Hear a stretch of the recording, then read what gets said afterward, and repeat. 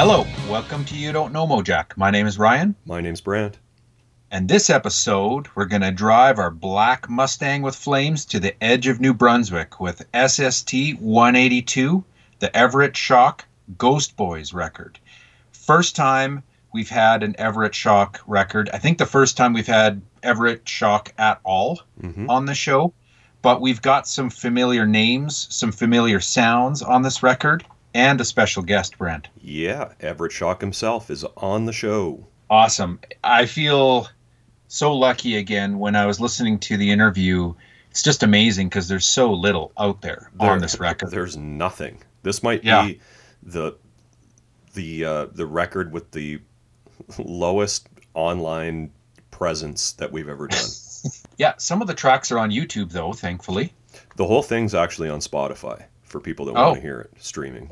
Oh, right on. Yeah. I do think, though, this is one of those SST records that people unfairly just kind of toss aside as like an avant-garde weirdo record. And don't get me wrong, there is some weird stuff on here, but there's also some killer tunes. Yep. Yeah, it's good. I can guarantee you this is one people would point to as like when SST was just putting everything out. And you'll hear Everett actually talk about that in the interview. But to me, that's a good thing, not a bad thing. Yeah. And there's some really cool tunes on here. I was just digging the bass playing. But I mean, I knew you would. I feel like that's like the main thing I pick out of unfamiliar records to me. Anyways, episode 2, since we're back in the saddle fully, why don't you hit me with some spiels, Brant? Okay. My spiel this week is called 5 Weird Records. Good. If you like Everett Shock, check these records out. Oh, nice. Ron Ruins, stylized as one word. A record of theirs is called Big Shoes from 2001. Ron Anderson was in a killer band called Pack, who I know from their 2011 album on Zadok. But he's more well known for his band, The Molecules. Have we talked about them? Doesn't ring a bell. Doesn't mean we haven't, though.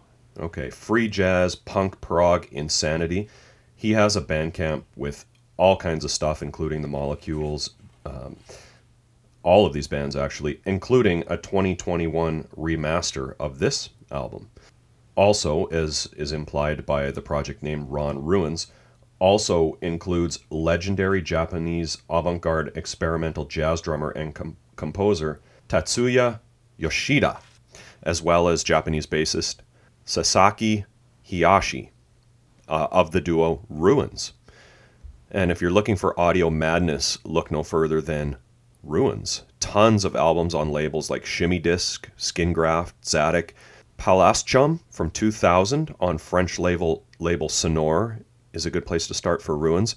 Fans of avant-garde metal like Phantomas, for example, would love this Ron Ruins record.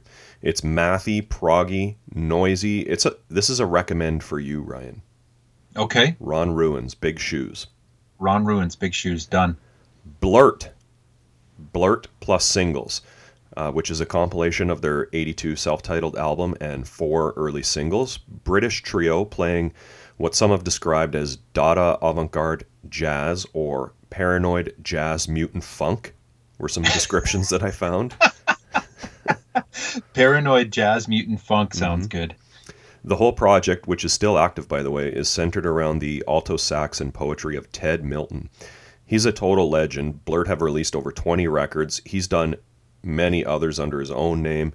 He's a celebrated visual artist. A lot of what Blurt does is kind of establish a repetitive groove while Ted just does his thing on top. That can be cool. Yep. Stump, a fierce pancake. 1988 Ensign Records. Irish-English experimental rock. This was their second and final album. Ensign was a major label subsidiary of Chrysalis, with a roster like Sinead O'Connor, the Waterboys. This album tanked, but it's gained a cult following. It's apparently one of Mike Patton's favorite records. It gets compared a lot to Beefheart and The Fall. They're a weird band. I think Zoogs fans would probably dig this. Unfortunately, vocalist Mick Lynch passed away in 2015. Pinsky Zoo. This was mentioned to me by a listener a while back. I spent way too much time trying to find out who it was, but I thank them. I couldn't find it. The record I checked out is called "The City Can't Have It Back" from 1983, Dugout Records, which I assume is their label, as almost all of their albums are on Dugout Records, and they're the only artist on the label too. There is a Bandcamp with a few of their albums on it, although not this one. Here's what I found about them on AllMusic. A more user-friendly Last Exit, combining the free jazz of the 60s, the funk fusion of the 70s, and the technology of later decades. Saxophonist Jan Kopinski is the band leader. He comes from the Ornette Coleman, Coltrane side of jazz for sure. Definitely has that downtown New York vibe of the 80s, although they were a UK band. And then finally, Ryan, speaking of the downtown New York bands, here's one for you. I tracked down, after talking about this band during a trip to the Comp Zone on my Knitting Factory spiels from earlier in the year, 101 Crustaceans. One of the best band names of all time, for sure. Love that. Songs of Resignation on the cool New York label Fang Records. Lots of stuff to explore on that label. There's only this record from '89 and then a second one from 2012 called Train Bolt Roller, which is actually up on Bandcamp. I know I also talked about singer-guitarist Oren Blodo during those Knitting Factory spiels. He plays bass on this one. Ed Pastorini is the main vocalist, and he plays guitar in 101 Crustaceans. Ben Porowski is the drummer. Found an excellent piece by Peter Herb on the Perfect Sound Forever page about Ed. Definitely some Beefheart comparisons, but this is skronkin' good, wild New York jazz. Right on. There you go. 5 weird records for you to check out. I love that segment. Thanks, Mom. What do you have? All right. So, remember last week? Remember how I said I made a bunch of lists during Mojack vacation? Brant's Rants? No, I'm not going to do my Brant's Rant this week. I've got too much list work to get through. Okay, spiel for the dudes. Are you ready? So, I'm going to... This segment is called In Case You Missed It, over the last 3.5 months or so. Okay. Do I need to get my pen out? Well, I'm going to get to rapid fire about 35 items. Whoa, hold on. So I'm going to say yeah. Let me open my Duotang. Okay, get your cockatoo quill. Don't worry though, I do have them categorized. There we go. Can you read the heading on the top of this? Can you see that? Stuff to listen to? Yes. Excellent. Okay. All right, well, here's some stuff to listen to. This is in case you missed it over the last 3.5 months. Some of these we probably mentioned like leading up to our break, but just in case, here we go. I'm going to tell you if I missed it too, okay? Yeah, please. Okay. This first segment of the segment is podcasts. Here's the first one that I want to mention. The Oh Brother podcast, a podcast about the fall. This is hosted by Paul and Steve Hanley from the fall. They had Henry Rollins on to talk about the fall, but in particular Steve Hanley's book, The Big Midweek, that Guy from Fugazi had recommended to Henry. Great book, great podcast. Oh Brother, check that out. Missed it. The Vinyl Guide had Keith Morris on to talk about the new lineup of the band, the Metallica cover, the new record coming out. Also had Milo Ackerman on a separate episode to talk about the Ninth and Walnut record that I received in the mail while we were on break. The Watt from Pedro show had Lou Barlow on. That was killer. Mm-hmm. Conan Neutron had on Kira Rossler to talk about a bunch of stuff. Her, obviously, like her film and TV career, Black Flag, but also about her new solo record coming out. Conan also had on Greg Norton. We should also mention that Greg Norton has got a new band coming out called Ultra Bomb with Jamie Oliver from UK Subs and Finney McConnell from the Mahones. It sounds like that is going to be released in March of 2022. Look forward to that. Still on the podcast type vibe here, Bob Mould was on an episode of What's in My Bag, the Amoeba Records show, which is cool. I watched that. Yeah. He kind of just he tells you about every record you expect him to tell you about, basically. Right? Kind of, yeah. Yeah. But it's perfect. It's exactly what I wanted. The Broken Record podcast. This actually just came out not too long ago. This had Henry Rollins on it, interviewed by Rick Rubin. That was a cool episode. And then probably my favorite podcast that came out while on break was the My Favorite Record podcast. Had Bob Odenkirk on. And the record that he discussed on the My Favorite Record podcast was Sorry Ma Forgot to Take Out the Trash by the Replacements. Everyone knows Bob Odenkirk is a big Mats fan. And it was just a killer episode. It was right before he had his unfortunate heart attack, but it sounds like he's back in the saddle after that. Speaking of the Mats, though, new music segment of this segment, reissue component. Sorry Ma is being reissued, dozens of unreleased tracks. There was a new Tar box set that came out, remastered with a live LP on Chunklet Industry. Mudhoney's Every Good Boy Deserves Fudge was reissued. Numero, I don't know how this happened and I missed it. It seems like they have reissued almost the entire Karate catalog. You can get their self-titled and In Place of Real Insight on a physical copy now. They also re-released the Seam Headsparks record. That's an old Homestead band, of course, with ties to Bitch Magnet. Great stuff coming out on Numero all the time. New releases. There was a live Obits record, Die at the Zoo. A new Dead record, Up Yours. This is the band from Australia. We Empty Rooms is the label. Last year they put out their great Raving and Drooling record. Mets, a new live album, live at the Opera House. Always love new Mets. Another Heaven, they're called kind of like gloom, pop, sludge, gaze from Minneapolis. For fans of like Hum or Failure, Another Heaven, their new album 3 is out. It's killer. There's a new John Coltrane coming out, A Love Supreme, live in Seattle on Impulse. Cannot wait to hear that. You just know it's going to rule. Kowloon Walled City released or announced a new album, Piecework. It's been like 6 years since their last release. Love those guys. A new Cherubs record came out or is coming out. A new EP, Slow Blow for Friends and Sexy is what it's called. Loved the last Cherubs. Love the rebirth of Cherubs. That's going to be good. A new live helmet is announced recently here in the last week or so. That's going to be coming out in November. This is pre-Strap It On live helmet, apparently. Yeah. Scream, the DC band, Scream, has got a Kickstarter out for their first album in decades. It's going to be, I believe, the last album recorded at Inner Ear Studios. Ian MacKaye is involved. So is Dave Grohl. There's lots of guests. But you can Kickstarter up a new Scream record. That's going to be awesome. You just know it. And then to round out the new releases or things to listen to, I've got 3 on the tree. On Water Under the Bridge Records, they released the Harry Carey demos. That's Luis Maldonado and Richie Wilder's band After Saccharine Trust. So 7-inch Harry Carey, Water Under the Bridge. Check that out. On Cuneiform, the Fourth World Quintet, 1975. This is Roger Miller.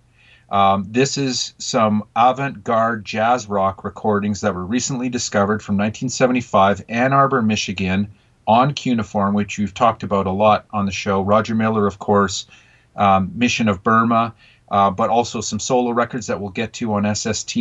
And then new to me, but not a new release like Harry Carey or the Fourth World Quintet. I found a new to me 7-inch. It's a split. It's the Jeffrey Lee Pierce Sessions project. One side is a Keith Morris proj with Ty Segall, John Dwyer, and Stephen McDonald. And then the other side is a band called The Primevals. This is from 2014 on Glitterhouse, but another one on the tree that I wasn't aware of and I discovered. I have a bunch of those Jeffrey Lee Pierce Sessions full lengths. Oh yeah? How are they? This single's okay. Yeah, it's been a while since I listened to them, but I'm sure there's stuff on the tree there for sure. too Yeah, yeah, on yeah, those yeah. records. Yeah. Well, I didn't know that there was more out there. I just kind of stumbled across this, so now I'm going to dig deeper for sure. Did you see, Um, Ryan, that label Blixa Sounds that reissued Miami did a double LP of Fire of Love with a live oh record? yeah, You yeah, see yeah, that? yeah, Yeah. yeah. They're really doing Jeffrey Lee and the Gun Club justice Yeah. for sure. Those are great on DVD. Ready? Yeah. You could probably stream these or something. I don't know. Punk the Capitol, Building a Sound Movement, a new documentary on Washington, D.C. 76 to 83 is the period it covers to further build out the story from the Great Salad Days and Positive Force documentaries. Punk the Capitol. I had to order it from Amazon in the US. It'll get here next year sometime. And I don't know if we saw this before the break, but there's a Dinosaur Jr. documentary coming out, Freak Scene. And all right, finally, I think this is to wrap up the list. Literature. Okay. Ready? Yep. Okay. What I See, the Glenn E. Friedman photographs of Black Flag. This is coming out in April of 2022 on Akoshic Books, but a collection of Glenn E. Friedman Black Flag only coffee table book. That's obviously going to be killer. A Scene in Between. This is a great photo and kind of storybook by Sam Nee. It's really about, I would say, mostly the 1980s UK indie scene, but it's not just the UK indie scene. It's being treated to a revised edition, which I'm excited to see. I've got a really, really beat up copy of the original one. This is coming out on Cicada Books in June of 2022. Another one that was announced, In My Eyes, Photographs, 1982 to 1997 by Jim Sa. This is hundreds of never before seen DC scene photos. This is, those great DC black and white photos by Walden Books. In My Eyes, that looks cool. Pre-ordered that one. Hard and Fast, photos by Melanie Nissen. She is the co-founder and photographer for Slash Magazine. Looks to be a great LA punk photo book. Coming out on Blank Industries. Not much info on this one that I can tell. Blank Industries, it seems like it's coming from Australia, which is odd for an LA, punk coffee table book, but why not? And then finally, the last on my in case you missed it list on the literature side of things, High Desert by James Spooner. This is the guy, he is the director of that really cool documentary Afro Punk, really talking about, the black experience in punk rock. And James is also a contributor to Razor Cake. This is a graphic novel memoir, kind of a coming of age in punk. And every chapter, as I think what I read was every chapter is named after a Black Flag song as well. High Desert. That one looks cool. Awesome. Do you feel better? Do you feel relieved after laying that giant spiel log? I do, because now I can start talking about new stuff. I've been sitting on this for 3 months. Now I've got a list of new stuff to hit up starting next week. Okay. Hey, a few things I thought of while you were talking. Yeah. Dave Markey's been posting some pictures on his Instagram of people getting interviewed, like Stephen McDonald, for example, for a Bill Bartell documentary. Oh, wow. Can't wait to see that. Yeah. And then another thing I thought of is Barry Adamson has a book coming out from Magazine, and we'll be actually talking about him, I think, probably next week for These Immortal Souls, but he's got a book coming out. Nice. Yeah. A Bill Bartell documentary is long overdue. Yeah. I was just thinking the other day. In fact, I think I saw a post by Brian Walsby kind of talking about White Flag recently and saying, like, similar to what I have said, I suppose, maybe, not just a joke band. Yeah. Like, that was a legit unit. Great records by White Flag. And what was the name of that podcast where they talked about Bill Bartell for like an hour? Oh, there's a few episodes. Raspberry? Paisley Stage, Raspberry, and Rhyme. That's the one. Yeah, and they have a few Bill Bartell roundtables. Okay, I only listened to one after you recommended. I didn't know further ones came out. Yeah, I think they've done 2 or 3 of them, actually. Oh, no way. Yeah. No way. Great podcast. Jeff and Soraya. Podcast shout out. Hopefully, I gave you and our listeners some stuff to check out over that kind of was announced or came out over the last few months here. And next week, a Brant's Rant Ryan edition. Okay. Hey, speaking of Paisley Stage Raspberry and Rhyme podcast, I haven't listened to it yet because it just came out, but they had on somebody who's making a Dream Syndicate documentary. Oh, no way. Yeah. You know, I actually have never really dove into Dream Syndicate, and I know you're a huge fan. This is actually, it's funny because I've been meaning to ask you, like, if I got to start with a Dream Syndicate album, and there's always one that I see whenever I'm looking, it's like they're the most famous one of all time, but which is the one that I need to like buy and listen and fully immerse myself into to get fully Dream Syndicated? What's the one? Well, most people would tell you that the Days of Wine and Roses, that's their famous debut record. That's the one I always see. Yeah. But my vote is for Medicine Show. Medicine Show? Yeah. Okay. It's got so many great songs on it. And if you get the CD version, it's got their live EP on it too, which is really good. Yeah, I kind of feel like I've slept on them. I'm embarrassed. I'm long overdue. And I've been meaning to ask you because I know you would give me, like, you know, the perfect starting place. Medicine Show. Done. It's got their best song on it, Merrittville. Merrittville? Merrittville. Merrittville. Okay, nice. Plus John Coltrane Stereo Blues is on there too. That would be good. Yeah. I like the name. There's some great names on this Ghost Boys record, though. Want to hit it? Yeah. History lesson, part 1. All right. So, like I said, there's not much out there on Everett. This is his first time on the show. We're so lucky to have him on as a guest. It's a great interview. I don't use this word often, but the interview, Brant, was sublime. Like, it was just to hear Everett reminisce and describe. It is a fantastic listen. I just loved it. Yeah. You'll probably cover some of this here in a moment, but you know, when I talk about some of this sounding familiar, we have of course had Henry Kaiser releases on the show before, 118, Devil in the Drain, and the Fred Frith and Henry Kaiser with Enemies Like These, Who Needs Friends at SST 147.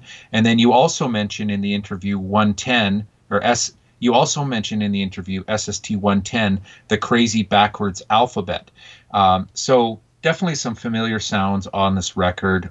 Lots to dig into. I will say, though, like, I have probably not listened to this record for many, many years. And when I listened to it, it did not sink in. It sunk in this week a lot better this time.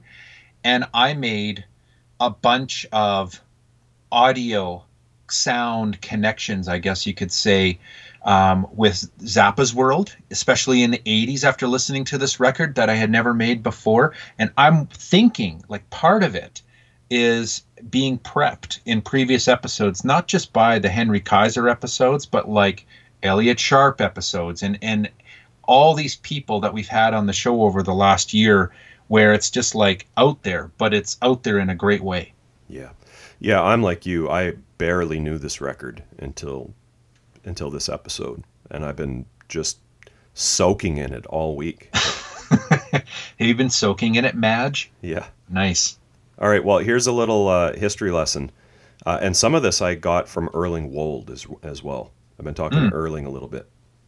So the story of Everett Shock starts in the late 70s in Garden Grove, California, with the band Name.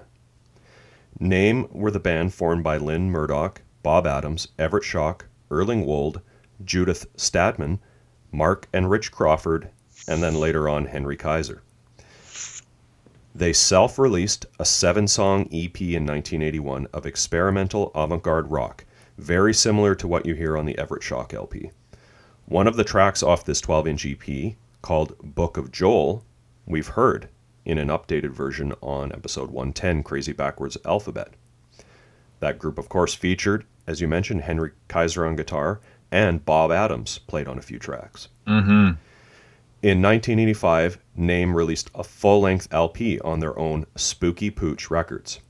You'll hear in the interview the story of about how they kind of morphed into the Everett Shock project almost. But before we get to the interview, I'll just briefly introduce the musicians so everyone can follow along. Bob Adams, I just mentioned, he on the Everett Shock record is on guitar, vocals, and bass. Rick Crawford on bass, keys, guitar, and vocals. Mark Crawford on drums. We've seen Mark pop up here and there. He played with El Grupo Sexo. He was the drummer on Zoog's Riff's Water 2 at A Safe Distance album, episode 137, and also on episode 151, Scott Colby Sleight of Hand. Henry Kaiser, of course, as you mentioned, we've seen a number of times, and we will again. Yeah. Lynn Murdoch on keys. Lynn also played as part of the Duncan Trio, along with Richard, Erling, and others. They have an album on Spooky Pooch. Erling Wold on keys. Erling has solo albums on Spooky Pooch of electro art rock, and he's had a lengthy and impressive career in music, making chamber opera pieces all over the world. When I talked to him, he was in Italy. You can hear a number of them along with his early Spooky Pooch albums on his Bandcamp. And that leaves us with Everett Shock on vocals, keyboards, and saxophone. Everett now works at Arizona State University, School of Earth and Space Exploration, and in the Department of Chemistry and Biochemistry. So there you go. That's the cast of characters. Let's kick it over to Everett, and he can tell us more about how NAME became the Everett Shock Project. All right, we're joined on the podcast today by Everett Shock. Everett, thanks for being on the show. Well, thank you for contacting me. Now, going back, Everett, did you grow up in the Bay Area, or where are you from?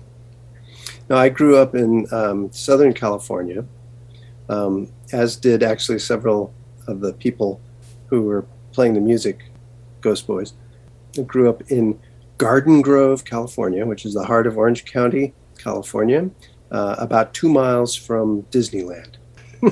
Now, pre-Everett Shock, was NAME the first kind of band that some of these people formed together, or was there something even before that? Well, there was something even before that, and it involved two of the people who were in NAME with me, and a fourth person who is Brian Woodbury, who has released lots and lots of recordings. And we did a thing that was called Splendrix, believe it or not, which was the name of a corporation that we all apparently worked for. And it was more of a theatrical production, and it had a storyline, and it went on for an hour or so. It was all very absurd. And we rented a theater in San Francisco and put it on for several weekends. And that was before we decided, we sort of regrouped and started up NAME. Okay, Splendrix, then you played music, but it was also theatrical? In that there was sort of a storyline that connected all of, so we played the music in the same order because it was as if there was a story going on, right, about these four people who apparently worked for this corporation called Splendrix. Okay. So, boy, that's really going back there. I hadn't anticipated a question about that stuff. Okay. Now, what year roughly would have this? Oh, that would have been like late 70s. So that would have been like about 1979 or so. Okay. So who were the people that would go on to be in NAME? So that would be me and Erling Wold and Len Murdoch. And Erling Wold has gone on to write various theatrical pieces and operas and so forth, and has many commissions for his works and lots of recordings out. And those and Brian Woodbury, those four people, that was Splendrix. Mm-hmm. And then Brian moved somewhere, probably San Diego or something like that. And we were living in the Bay Area, and we got together with people that Erling and I knew from high school days and started the band Name. Okay, so who that went on to be in Name did you know from high school? Like, did you know Henry and Rick and Mark from high school? No, yeah, Rick and Mark Crawford and Bob Adams were all people we knew in high school from Southern California. Bob moved up to Northern California to start playing music with us, and we found out that the Crawfords lived not far away. We were totally stunned and surprised, and so we got together with them, and what do you know, we still had similar musical tastes and started playing obnoxious loud music. So, okay, when you say similar musical tastes then, both in high school and then after high school, what were those tastes?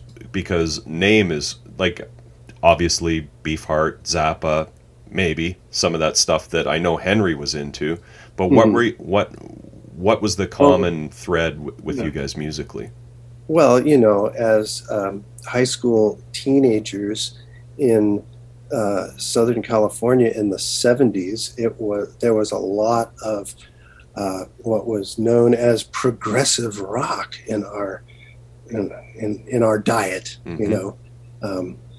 Bands like Genesis and Yes and King Crimson, and Led Zeppelin was, of course, adopted as being acceptable in that realm. But we were also, taken with people like Bowie because of what he represented in terms of, actually being yourself and so forth, which spoke pretty clearly to teenagers in suburbia in the 70s. But that was kind of what we were exposed to, and I think that by the time we were getting back together as a band, this was a few years later, I think a lot of us had gone off in all sorts of other directions of listening to jazz and improvisational music and all sorts of, various 20th century composers and all that kind of stuff, and just kind of shoving it all together, thinking, well, this is, there's music we like and music we don't like so much, and it doesn't really matter what it's categorized as. Yeah. Well, those influences, I mean, you mentioned prog rock, it definitely comes out in the playing. You got, the musicians had serious chops for sure. When you have four guitarists all playing different parts, and bass, that are all interwoven together, it kind of has that overtone of that era. Yeah. But we were also inspired, by the whole punk rock explosion of the late 70s, which was the first real, now this all is just totally what everybody does, right? Everybody just produces their own music, and you stick it out on the internet, and people either like it or don't like it. Maybe you have a career, maybe you don't. But in those days, of course, none of that existed. None of that was possible. We were really kind of taken with the idea of the punk rock attitude, which was, well, we're going to do this stuff ourselves. And so that was very refreshing, because so somehow we managed to merge those things, even though the punk rock thing was kind of a rebellion against all that hopelessly pompous progressive rock kind of stuff. We kind of saw it as, well, these are just people making things happen by themselves without being dependent on a whole system. And that's the alarm telling me that we're gonna talk. Sorry about that. Just ruined your recording. Anyway, and so we kind of, I don't know, for some reason we combined influences without, of course, really thinking about it. It was just what was happening around us. Well, I think most punk rockers now admit they never stopped listening to the Grateful Dead and Led Zeppelin. They just didn't tell anybody back then. Yeah, right. Kept it a secret. Right. Headphones are good for that. Yeah. Okay, so we're getting into Name then. So tell me about Rick and Mark Crawford. Obviously brothers, the rhythm section of Name, and you went to high school with them. Quite the rhythm section. Yeah. Yes, quite amazing. I was surrounded by all these amazing musicians, and I just sort of ranted. I was a mediocre musician, but yeah, these guys were tremendous and ridiculous senses of humor. All this whole group of people, just a really amazing influence. Yeah, for sure. I remember Henry Kaiser telling me Bob, if he could only ever play with one guitarist for the rest of his life, it would be Bob Adams.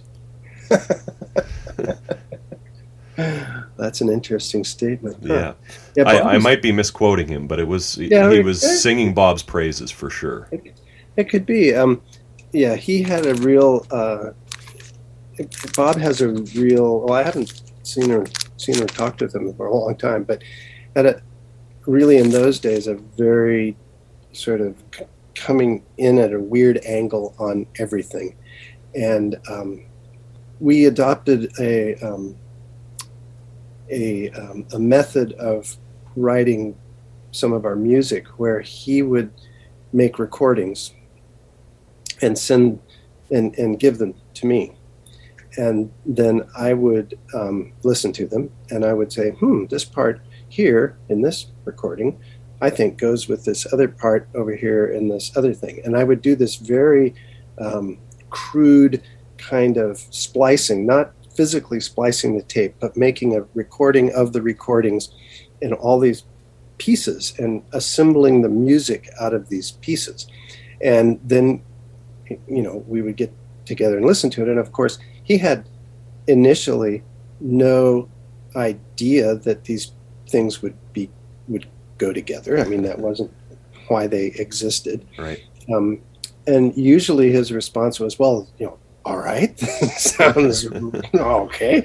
And so there's a few of our tunes that were assembled that way. And then we had to learn them, which was really kind of impossible because they were just these sort of recorded relics of some kind.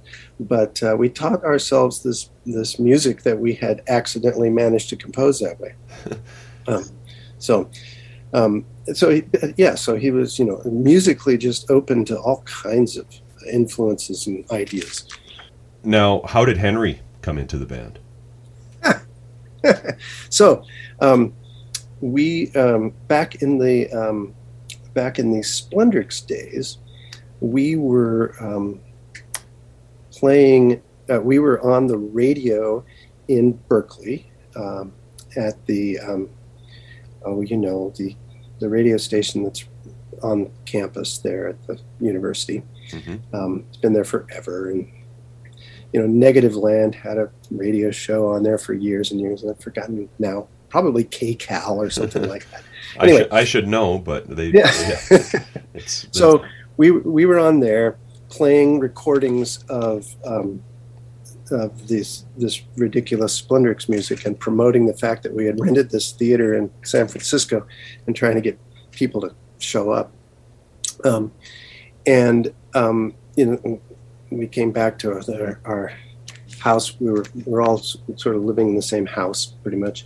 We were back there sitting around, and the phone rings, and because apparently we had given out a phone number on this radio show, and so this guy on the other end of the phone says, hi, it's Henry Kaiser here, and I'm sitting here with Fred Frith, and we just listened to you guys on the radio, and we thought we should get together.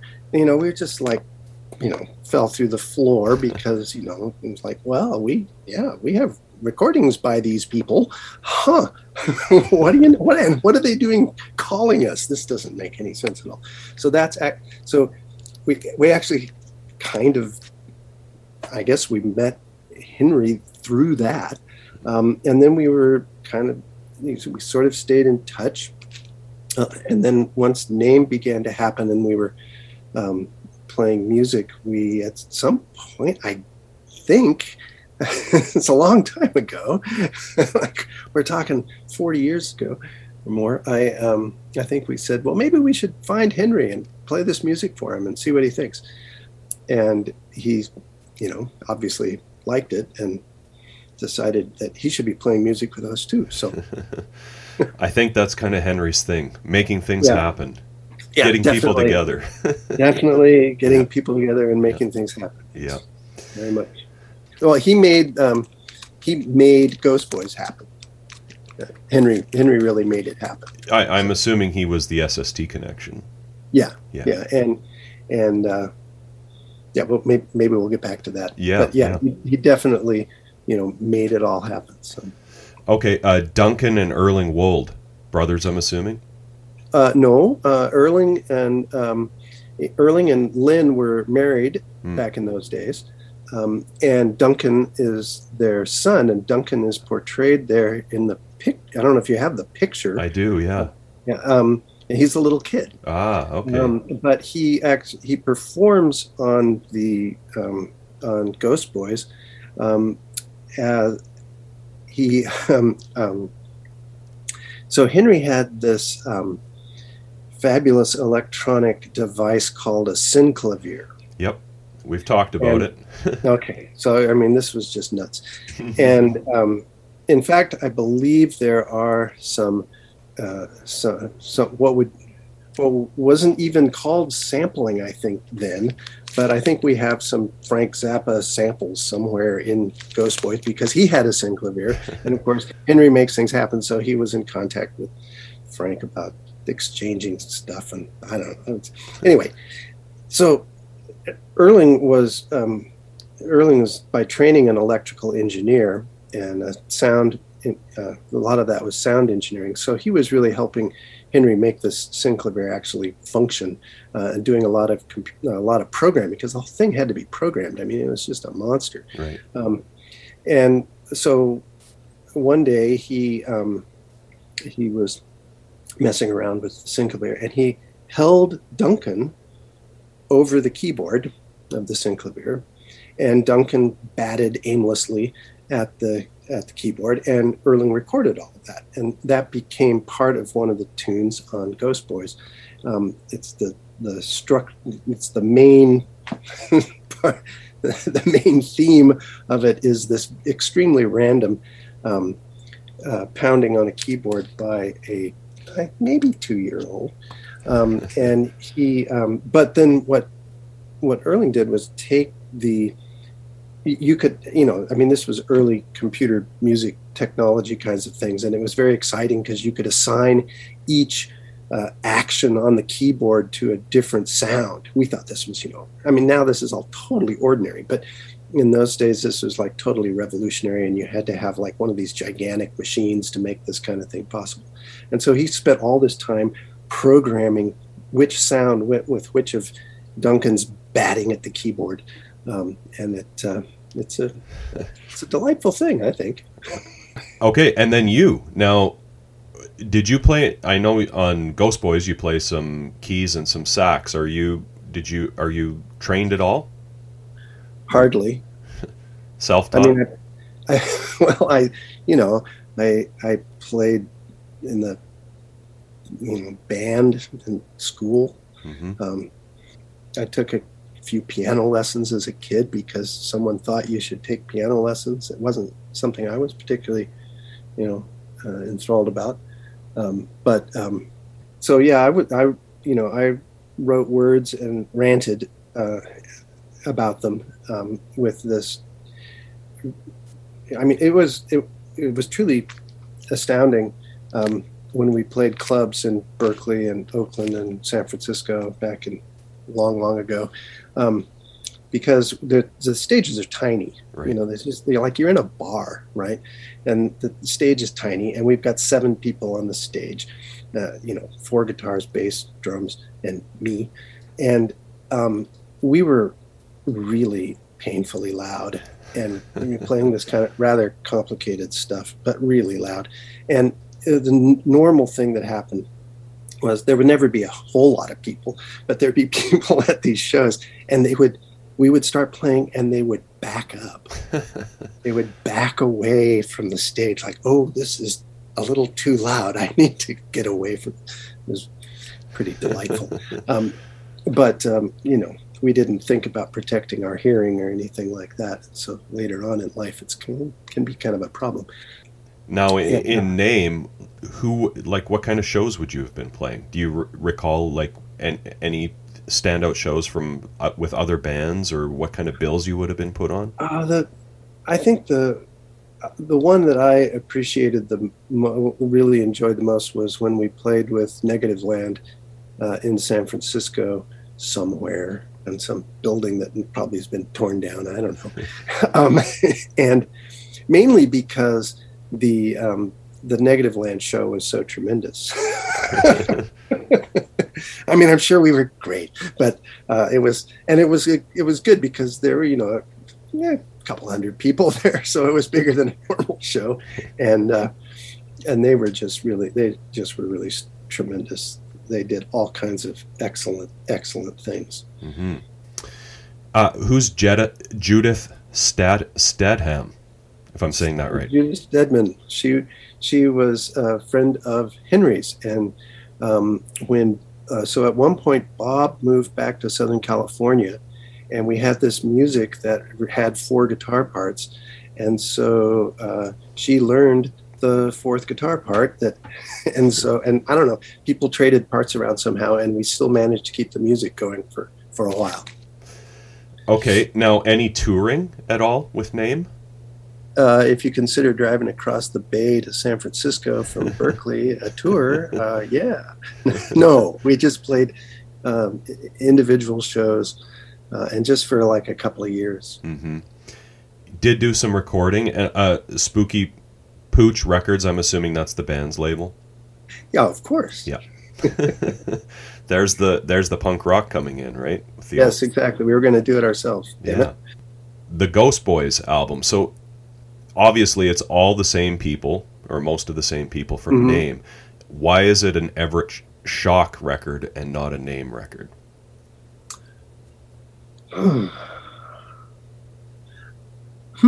That's a truly excellent question. It was, I'm trying to rack my brain here. It was, of course, years later after we had done the recordings we did with Name were like 81, 82, 83, something like that. And then we didn't play we played only every once in a while. And then not at all. And I was planning to move from the Bay Area, and Henry said, well, we should record some of this stuff somehow before you go. So, we have a record of it. Right. A record in the sense of a record, just like, what was all this stuff we were doing? So, I said, okay, sure. Why not? And I don't know, somehow I don't know quite why when he talked with the SST people that he promoted it with my name on it. I'm not really quite sure anymore. So when you say you had stuff, would this be stuff like that just you and Bob were working on, like kind of how you mentioned earlier, that was unrecorded? Or no, there was it wasn't. Well, it was it was stuff that we hadn't recorded. It was some of it was from back a couple of years earlier, but it wasn't just me and Bob. It was everyone was involved in a lot of this stuff. So like a lot of Ghost Boys that features the horrible synclavier making all kinds of racket, and some of those, like the track Ghost Boys was mostly put together, as I recall, by me and Rick Crawford, with contributions from other people throughout. But so there was different influences on different things. So we didn't have I don't know, nobody was in charge. we just did stuff, and I for a while I was like the only person with a job, and like I'd come home from having been working, and these guys had been recording all day, and they had all this tape, and then it needed to be assembled somehow, and we'd mess around with it, and then do it. there was not a plan, and nobody was really in charge of anything. We just like nobody sat around saying, "I'm going to write a song," I mean, or something like that. It just sort of all happened. I'm not quite sure how. Okay. Well, I'm assuming the SST folks might have even have known name. I mean, like, by this point, the Crazy Backwards Alphabet record has come out, and a couple Henry Kaiser records. Yeah. So, and there's some connection. It maybe they did. Of course, they were, as you, I'm sure, know, they were in this frenzy of there's all this great music around. We should record it all and put it out on SST. And, we were sort of we got swept up for Ghost Boys in this frenzy of the SST people to just like document what they thought was great music around, in mostly, a lot of it in California. But, and so it was just like it was good timing. Yeah. Yep. What you just said is hardly the only time we've heard that sentiment for sure. Like, which I'm thankful for, because we've got some great music out of it, including this record. So you mentioned the recording. It says on the LP, recorded sporadically January through July 1987, engineered by Mark Bryan Johnson. But it doesn't say where, so I'm assuming the band was doing this recording themselves? We recorded a lot of it in a home studio. This guy had built a studio in part of his house, and it was somewhere in Southern California, I think.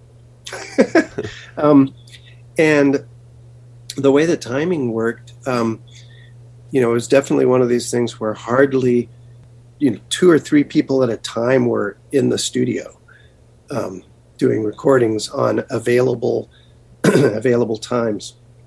So it wasn't like there's not a live recording in any of that. Well, there isn't a live recording. There's pieces of that music that are mostly live, but then I wasn't there, and so then I added lyrics on top of stuff that had already been recorded, for example. Right. So, did you play this stuff live after it was recorded? We did play several of these tunes live in probably about the last time we played live, which was in Berkeley. A few of them. But I feel like some of these would have been challenging to reproduce live. Yeah. So the ones that sound a little bit more structured are the ones that we could actually play live. Yeah, well, let's talk about these tracks a little bit and see what you remember. Okay, the title track, that's credited to you and Rick. So, again, you kind of mentioned that you and Rick were constructing much of this, or some of it anyways. Yeah. So who are the Ghost Boys? They are the entities that are depicted in the song. They have a variety of sensory problems. The tune goes through their various problems, what they can and can't do. Would this be Mark on drums? It almost sounds like a drum machine. It could be the synclavier. Okay. Because you could assign, it was an extremely early version of being able to sample and assign sounds to events on a keyboard. Right. Okay, Toward Betty's Door gets a credit to kind of the whole band, so I'm assuming maybe that was a holdover from the Name days? I think that is because it was a spontaneous composition, mostly in the studio, and that was in the studio where all the recording was done. I don't remember if we did any piecework on the chopping it up or not, but that and Belch Vigil later on were these spontaneous, improvised compositions for the most part in the studio. And then I got the recordings, and it was like, okay, we need words on this. And I'm like, oh, okay, great. That'll be easy. So, and then they came into existence somehow. But there was, it's interesting that I don't remember this January to July. I remembered that as being a shorter period of time, but it's quite possible that it's actually the document from the past is correct. What do you know? And so it may have been that they did a bunch of this recording, a few months before I got into the studio to put the vocal tracks and other things on. So, like, how much time are you spending on the writing of the vocals? Are you scribbling before you do a vocal take? Are you taking the track away and writing? For something like that, toward Betty's Door, I had words, and I used back in those days, I had stacks and stacks of pieces of paper with lots of words on them. And so what I remember is sitting there listening to this stuff and going through these piles of paper and finally saying, oh, well, this might work here. I probably had to add, subtract, do things to the words and get them to do something which I considered fit to the music somehow. And I remember, then practicing and listening to the recording and going through it and trying to get it to what I thought was right. And then I had done that enough so that when we went, what I remember about several of these things was going to the studio and adding the vocal tracks, and some of them are just one take. Mm-hmm. Some of them were ended up being a lot more work for some reason. I don't remember exactly which ones, but I know some of them I just did them. And Henry just kind of said, oh, okay, that'll do. That was just fine. And, we left. And I kind of feel like that was one of those, but it's a long time ago. Right. Now, these stacks of phrases or words or, whatever you want to call them, are you specifically writing them to use as lyrics, or were you doing poetry at the time, or were you? I was thinking of it all as lyrics for songs that might or might not come into existence. It just kind of, when something hit me, I would start writing, and then keep a stack of I always had a stack of the stuff around. So, what's the reference to the Pork Egg Band? That's what. So that's what the subgroup. Let's see, of I believe Bob, Earl, Mark, and Rick referred to themselves because they didn't want to call themselves Name, and they did a lot of the recordings on Ghost Boys that sound like a band is playing. Mm-hmm. It's mainly them. Okay. And Henry is adding fabulous noise to the recordings, but it's so and they didn't want to be Name because they weren't. So I don't know where Pork Egg came from. It sounds like they went to a Chinese restaurant and they had a weirdly printed menu or something. I don't know. Okay, the next track is Willie and Tecumseh, written by you and Erling. Yeah, that goes way back to Name days, and it's a song about Tecumseh, obviously, and William Henry Harrison, one of the presidents of the United States, and their encounter that goes along with the whole history of this encounter between Native Americans and the ever invading settlers from the East Coast moving west. I'm not quite sure why. Wait a minute. It's coming back to me. Wait a minute. Hold on. I had this notion that I should write a song about every president of the United States. That's what it is. And I think this is the only one that ever survived. And I started trying to capture something peculiar about, and I don't think I wrote that many of them, maybe half a dozen, but this one actually stayed around. So, really playing with time signatures on this track and all over the record. Yeah, well, that was one of our favorite things. If we could take a pattern and play it in 4 beats, but also play it in 7 beats, slightly faster, and then alternate back and forth or something like that. That basically sounds like the same pattern, except it's not. We were in a total ecstatic state playing that kind of music. We just thought that was the greatest thing. Obviously, all music should sound like this. We considered it totally danceable. Why wouldn't it be?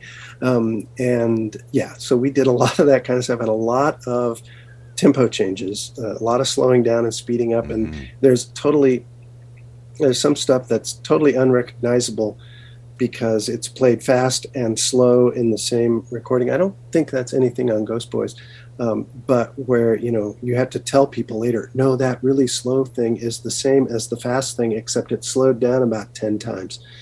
And, oh, really? And it didn't mean anything to them, but we thought it was great.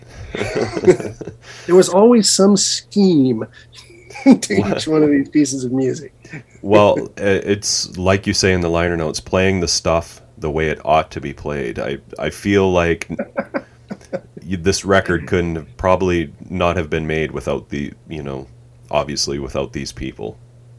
Oh, definitely. I mean, it had a lot to do with the fact that we, had known each other right. as kids or teenagers, and then regrouped later and realized we still had a lot in common, even though we'd kind of gone somewhat different ways. Yeah, that's what I mean, the musical history between everybody. Oh, definitely. Yeah. Definitely. The Tommy Duncan song, Stay a Little Longer. I'm always looking for inside jokes, and you say the line, he's got glandular problems. Actually, maybe that's Bob saying that. Ah. I have no idea. No idea. Okay. But Stay a Little Longer. I mean, that was, we had piles of like Bob Wills recordings and all that kind of stuff, as well as all this other sort of music. We would like listen to Charles Ives and, John Cage and Bob Wills and Frank Zappa and Dolly Parton and, all in the same afternoon, and just think, oh yeah, this is all music. And I can't explain why that happened that way, but and so somehow that tune, I remember Bob was particularly thinking that we should record that, and so we did. I love this title. Harry wakes up and looks at the ground. Yep. These things happen. Yeah. These are almost written like stories, some of them. Yeah. Well, thank you. Yeah. Yeah, Harry is kind of an odd guy. He's obsessed with tying knots, especially if he can tie those knots with shoelaces on a shoe. That's his thing. Okay. And yeah, as goes on with various obsessions about shoes and the sidewalks and the ground, and that's where Harry is. Safety in sports. I just love the really intricate bass lines that Rick is playing. Yes, that is another name song or something that kind of we used to play. We had a safety theme. And if you go on the name recordings, there's at least one. There's a Safety for Yourself is a tune that's on one of our recordings. And there was Safety in Sports, and there were other songs that had safety as the first word. And I no longer recall why we thought this was really important. But these tunes had this very much the structural aspects where you have this phrase that was repeated slightly differently back and forth. And that produced this fantastic rhythmic thing where almost the same phrase is happening, and like a beat is left out of it on the repeated side, or it's sped up and slowed down. And, we just thought that was the greatest thing we could possibly be doing. We thought that was a perfectly fine way to write music. Okay, Belch Vigil, you mentioned, was maybe a bit of an improvised jam. Yeah, and then I had to find words that would go with it. So you went with no bending. Yeah, no bending, no bending. Blonde Buddy Ebsen appears in there because that is what, at some show, some drunk guy in the audience referred to Rick Crawford as, yelling at us, "Hey guys, who's this blonde Buddy Ebsen?" And so that kind of stuck.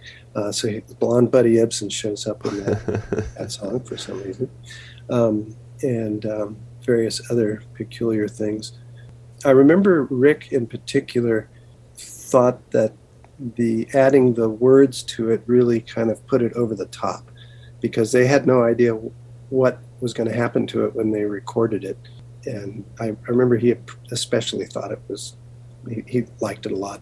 Rabid Crab Baby. This is the one we've actually heard in a different version on the podcast as the Blood and the Ink on the Crazy Backwards Alphabet record. Yes. Yeah. Rabid Crab Baby. Oh, well, there's a story there. Again, another sort of strange character running a bar. He's a Korean War veteran, which, of course, 40 years ago meant something.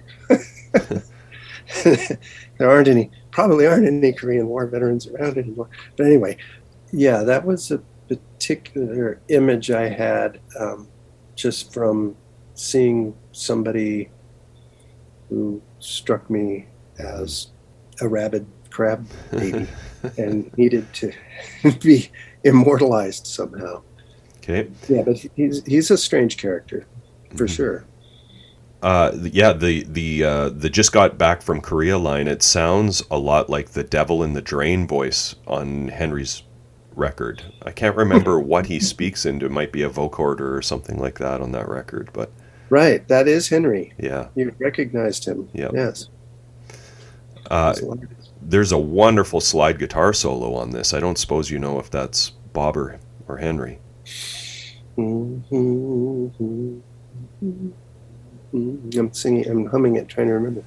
It goes on at the end, right? Yeah. Carrying on, and there's actually sort of a fade out, and it's all still going. Oh, you'd have to ask Henry, but I think it's Bob. I was going to say it is. It doesn't sound like Henry's playing. Yeah. Okay, one of my favorites, Stacy Eats Cheese. I need to know what the hell this song is about. Yes. And I need to know about the pink bathroom.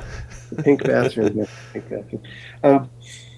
Yeah, that's strangely sort of the hit, I guess, if there was one. I mean, that's the thing that people remember is Stacy Eats Cheese. After they've somehow survived listening to the rest of the thing. Let's see. There are a couple of places in that song, the pink bathroom and the broom closet, both of which were places in the house that where I grew up with my family. There were two bathrooms that were one was known as the pink bathroom and one was known as the green bathroom, because one was painted pink and the other was painted green. And I think as a kid, of course, I just accepted this, that of course that's how you talk about things. And then I realized later that nobody talks about, put it in the pink bathroom, here that, just wash these towels, they go in the pink bathroom. And I realized this is really absurd. So that's a rather dysfunctional family there with Stacy eating cheese, and that being her, and what they're worried about, she stayed up all night with the Wilson boy in the pink bathroom, but they're not, it's not really the hanky-panky or anything that's gone on in the pink bathroom. What they're worried about is what she may have told the Wilson boy in the pink bathroom. And so, that is really what it's sung from the point of view of mom. And because dad's going to get home. Well, actually, it's not sung from the point of view of mom. It's sung from the point of view of the younger brother of Stacy. That's right. I'll get this figured out. And he's talking about mom and dad. That's right. And dad's going to get home soon. And that's kind of a suburban Southern California, mid last century sort of thing. Dad coming home from work. Hey, dad's going to get home from work soon. hey, that's a thing. Yeah. That's a thing that happens 5 days a week. You know, Could be a he good drives thing, in- could be a bad thing. He drives in the driveway. Yeah. Hey, what do you know? So there's a lot of there's a lot of aspects of that are sort of, and not that the events have nothing to do with my with my childhood, but some of those things like Dad's going to get home soon and the pink bathroom and so forth were definitely aspects of growing up in Southern California Right. in those days. Okay, and then the last track, Nothing, Nothing, Dog. Yeah, that's where Duncan. Ah. Mhm. That is Duncan's performance, Okay. and then Erling's reconstruction of the music. But it also has the Pork Egg Band in it as well. So it's an abrupt. There's an abrupt transition from this synclavier noise to this band playing noise. So Right. And Allison Schock gets a credit. Who's Allison? yeah, Allison's my wife. Ah, okay. She did the artwork. Yes, I wanted to ask about it because it's great and it suits the album perfectly. Oh, thank you. Is it? I'll tell her. It looks watercolor. I think it probably is a lot, as well as there's colored pencil. It's a little bit of a mixed media thing. Yeah, it's really great. Does she do a lot of visual art still? Yeah, she does a lot of clay work, sculpture, and actual functional stuff as well. That's great. We made it to Nothing, Nothing Talk. Yeah. There are the references to the youth in a Star Trek uniform is a direct reference to Erling Wold, because early days in high school, he was such an incredible nerd that he and a friend of his made Star Trek uniforms, and they would wear them to high school, like as freshmen or so in high school, and talk about instantly getting, ostracized by everybody. That'll do it. Two guys with incredibly long hair and, Star Trek uniforms. We just thought these people are really, really strange. So, but they were, they were such fans that they would do that. That was long before there were, Star Trek conventions and all that other kind of stuff. This record sounds like was maybe a bit of a last hurrah for this group of people. Everyone kind of scattered to the wind maybe after this. It seems to be, except, well, at least in any of this format. Of course, Henry's gone on to make about 1,000 recordings. Mm-hmm. Erling's written these various operatic-like pieces of music, which you can find all over Bandcamp and everywhere else. Yep. And the rest of them have been pretty quiet, I think. Did you do music after this? Not so much. I've gone off and done a whole bunch of other things. I went into when we quit doing Name was I had decided to go back to school, graduate school, and I was at Berkeley, and I was being an evil scientist. And I continue to be an evil scientist to this day.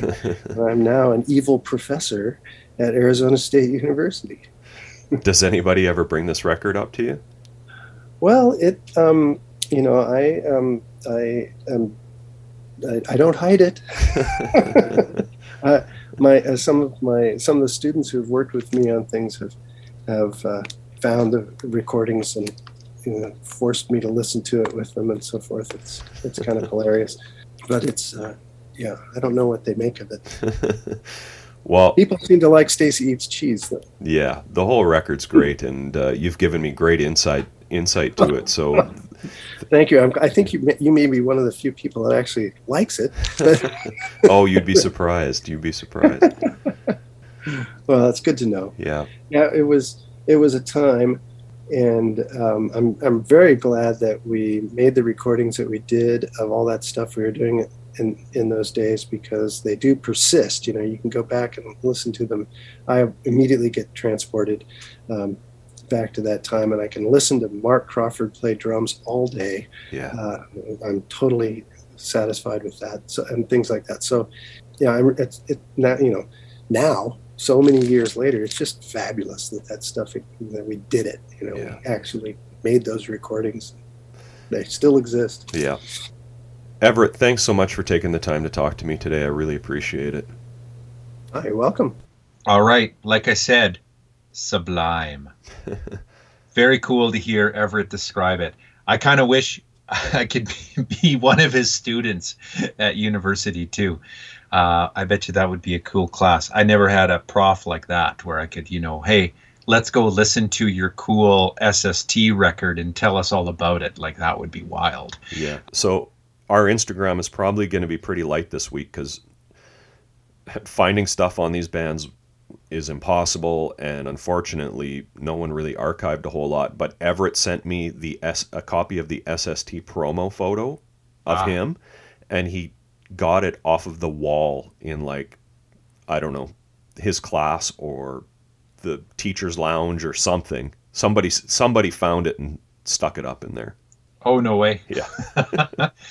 It's just great to hear him talk about, the story behind the bands, but also the story behind each song. My favorite part, though, is for that song "Stacy Eats Cheese," when you went like, what the hell is that about? That was a great segment for sure. Yeah. How bad do you want to hear the band Splendrix, Ryan? So bad. I love the name. Yeah, here's some stuff I got from Erling Wold, actually. I think this quote right here kind of sums up this record. He told me, "This record was our loved gift to Everett, but it was after the band members had gone their separate ways.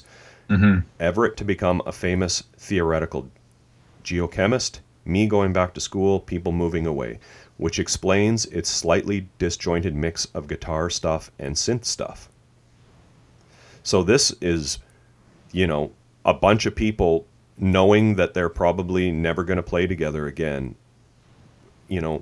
documenting some songs that they wrote. Mm-hmm. Or songs that they created, or that. Pretty spontaneously, I guess I would say. Yeah. Here's some other stuff I got from Erling. "No one really know what to do with us. I'm sure we were all wrong marketing-wise. We would show up dressed all in camping gear with tents, etc." What? But early 80s San Francisco was kind of a free-for-all of punk and art bands and performance artists. We did a lot of one-off shows, like being the backup band for Diamanda Gallus. Oh, way. No way. Or playing with Henry's improv friends. We were billed with Delta 5, Fred Frith and Massacre, The Appliances, The Teardrop Explodes, Group 87, at venues like The Sound of Music, Mabuhay Gardens, The Stone, Keystone, On Broadway, The Deaf Club, Clubfoot, Berkeley Square. Whatever other people were doing, we wanted to do the opposite. We were definitely extremely loud. We accumulated guitarists for a while. I think we got up to 7. Everett was, I suppose, an unlikely frontman. He was the center of attention, drifting into reveries, attacking the microphone, a figure of authority. Bob and I would wander into the crowd. Here's a story he told me about Warner Brothers. They asked us to come down and make a demo. This is Name. We weren't really thinking about how our music wasn't that commercial, and Warner Brothers wasn't in the habit of investing in music that wasn't going to sell all that well.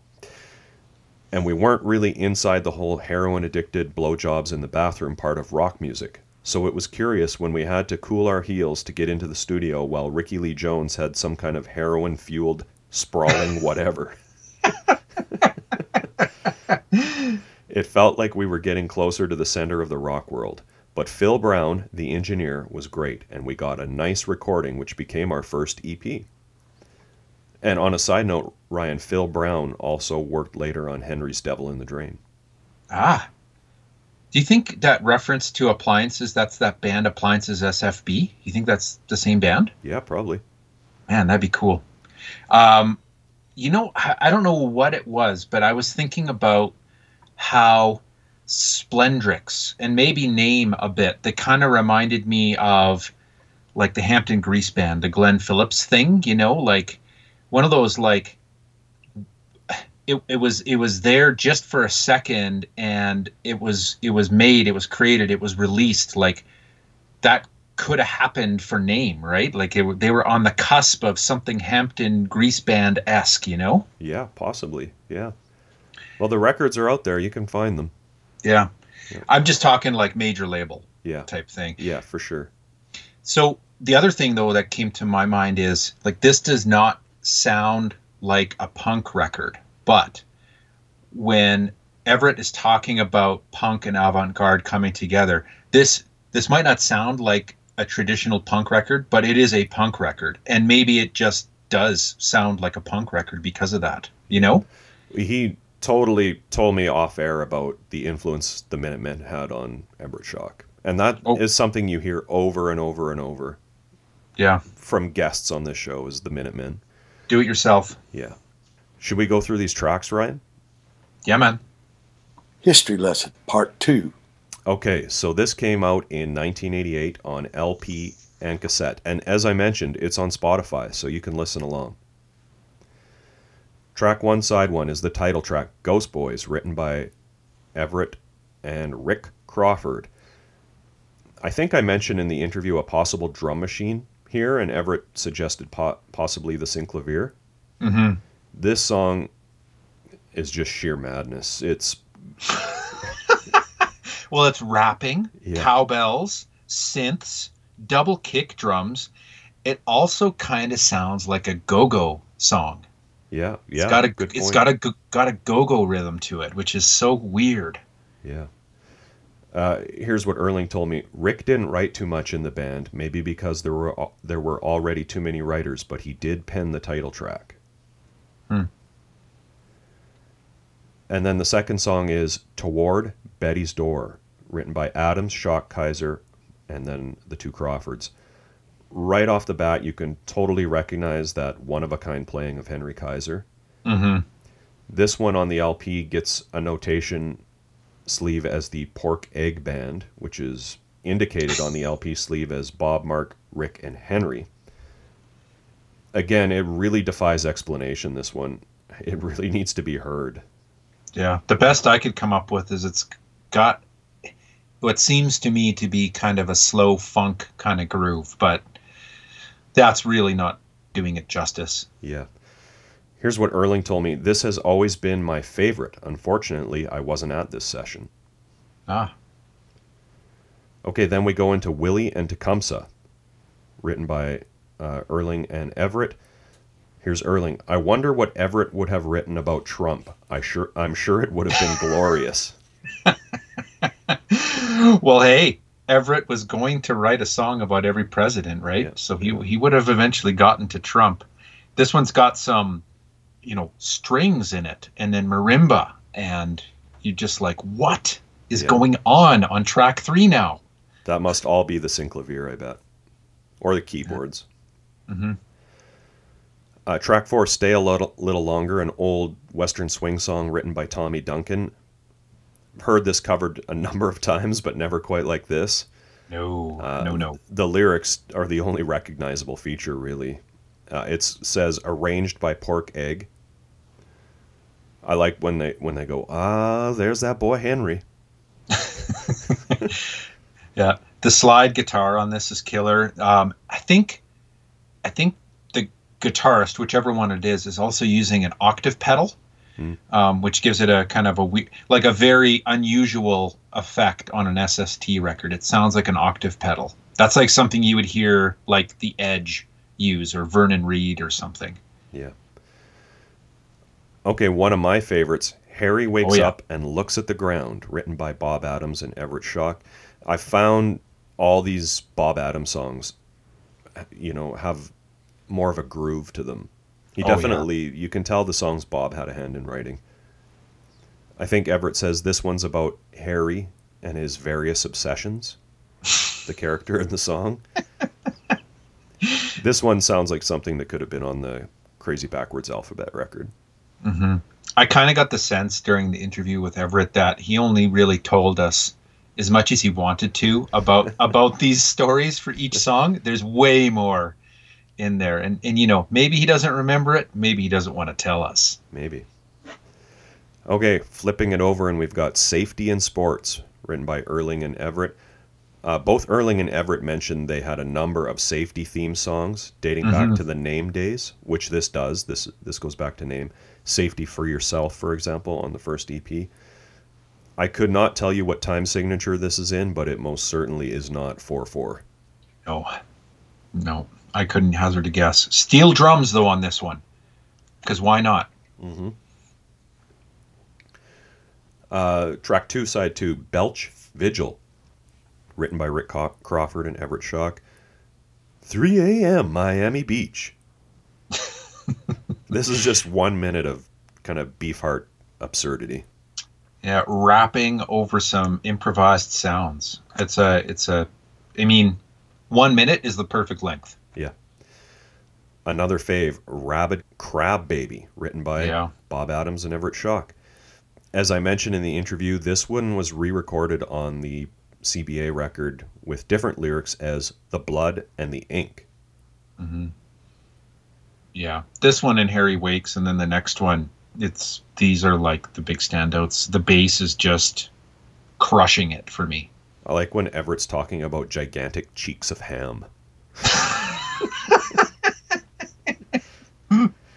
You can kind of hear what Everett was talking about on these Bob songs, like where they were pasting them together, you know? Yeah. This is the one where you've got Henry doing his devil in the drain thing. Like yes. The devil voice. And Henry's solo at the end of this just rules so hard. And then we go to what was apparently the hit, Stacy Eats Cheese, written by Bob and Everett. The most rockin' and straightforward track on the record for sure, although that's not to imply that it's not deliciously weird. What gave it away? Stacy Eats Cheese or the pink bathroom? Yeah. This is probably an easy reference, but I hear Zappa's influence all over this, for sure. Henry's solo is another highlight. Everett does a wild sax break on this one. And then we end the record with Nothing, Nothing Dog, written by the whole band, plus Alison Schock and Duncan Wold. This is the one where Erling sat his then infant son, Duncan, down at the Synclavier, and this is what he banged out. Interesting end to a far-out record. This is also the one where the lyric is, it was a youth in a Star Trek suit. Yeah. The reference to Erling Wold walking around his high school in a homemade Star Trek uniform. Ultra nerd. Yep. Although, you and I played in a band that wore Star Trek uniforms one Halloween as a band. It's true, yeah. Engineered by Mark Brian Johnson, who also worked on the CBA record. Mastered, of course, by JG. John Golden. Recorded sporadically, January through July 1987. Cover by Everett's wife, Allison. You got like kind of a jester with some, like a chicken. On the front cover, yeah. Fish. Chicken fish.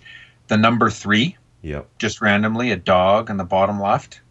Definitely that Letraset lettering, I would say. Yeah. Yeah.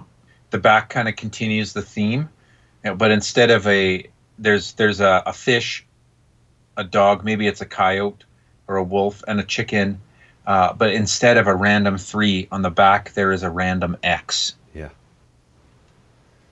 Then the insert, you can see who's who because their names are underneath them. You've got Mark looking through some donuts.